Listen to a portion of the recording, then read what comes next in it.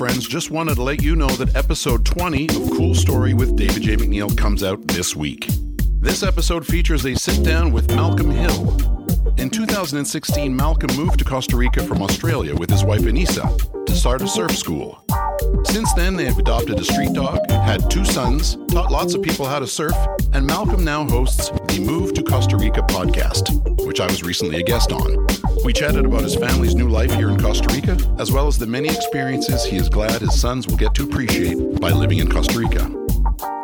An example of things that happen that I don't expect to happen is the other day I walked over to visit the farmyard animals with my son because he loves doing that, pointing at the pig and seeing the chickens and seeing the cows. And as I'm over there, a bunch of the kids from the community, they say, "Hey, we are looking for shrimps in the stream, like that's running past here, like the little river. Do you want to come and see how we catch the shrimp?" And you know, it's these 8 little kids in bare feet. I didn't even know there was shrimp in that little, like to me, it's like a bit of a dirty river. And then I run over there with all these barefoot kids and they're showing me where they're getting these things. And I just think, you know, my kid wouldn't be having these experiences where I grew up in Australia.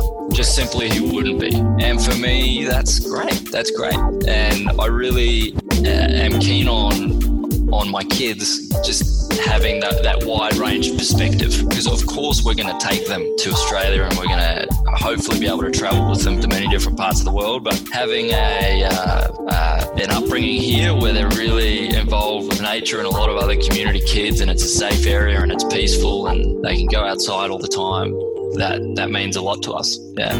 For more of my conversation with Mr. Malcolm Hill, be sure to check out episode 20 of Cool Story with David J. McNeil.